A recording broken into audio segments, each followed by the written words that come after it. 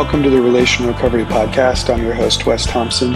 Today we're going to do something a little bit different. You are going to listen to a sermon that I gave at Veritas Community Church in Columbus, Ohio on Sunday, March 19th. And in this sermon, I am discussing some of the 10 Commandments that are found in Exodus, which is a book in the Old Testament of the Bible. And it's a topic that I think gets misunderstood often because it's talking about rules. And I think oftentimes when we think about faith, when we think about Christianity, we think about God and we think God is really all about rules. If you follow rules, you're in. If you don't follow rules, you're out. But in reality, I think it's much more relational than that. God gives us rules to bless us. When you look at that passage in Exodus, you see God giving these rules so that the people don't destroy one another. So it really is good news. And I think that it will be encouraging and helpful. So I hope that is true. And thank you for listening.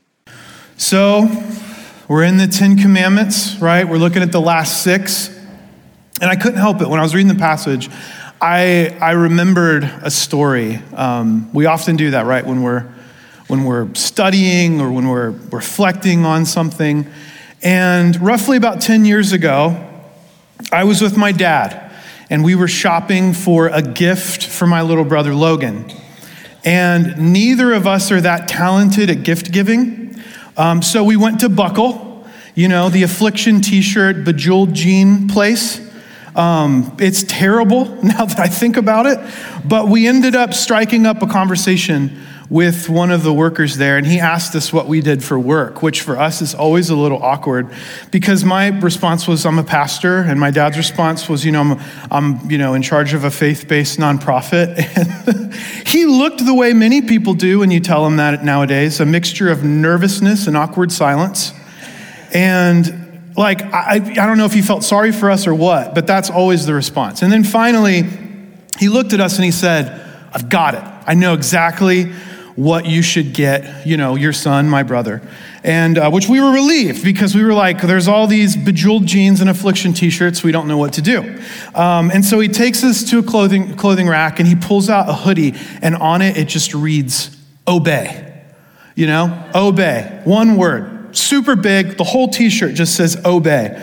We ended up buying that hoodie, but that's not here or there. But anyway, we were relieved, and I thought it was hilarious though, because it really summed up how he interpreted our worldview as religious people. Obey, rules, commandments. You're obviously in his mind, it's like you're obviously somebody who likes to follow rules. And I think that that's how many of us view faith in God. I think that's how many people that are irreligious, that are non-Christian view faith in God. It boils down to rules. It boils down to rituals. It boils down to duties. Do the right thing and you're in. Do the wrong thing and you're out. And I think many of us here today, many of us in this room that call ourselves Christians, right? We examine a text like Exodus 20 and we reflect on the famous 10 Commandments, and we're left with kind of a vague sense of curiosity, but also this weight of what does God really want from me? How am I supposed to interact with this God? What is all of this stuff in service of? What are these rules in service of? Am I here to follow rules? Is that my job? Am I simply here to follow rules? Is this the extent of my interaction with God, to try and do the best I can to follow these rules? And I don't know about you, but if that's it, that's not incredibly inspiring. That's not incredibly inspiring. And I don't think it's inspiring to the world around us either. So today I want to try to examine the purposes of these commands. And maybe, just maybe, we'll see them as good. So think about that for a second. We focus so much energy oftentimes, right, on being right. We focus a lot of time and energy on being right. But one thing I want us to think about today is, but how is our rightness good? How is our rightness good? If the gospel means good news, then what is good about following God's rules? Thanks for listening to this episode of the Relational Recovery Podcast.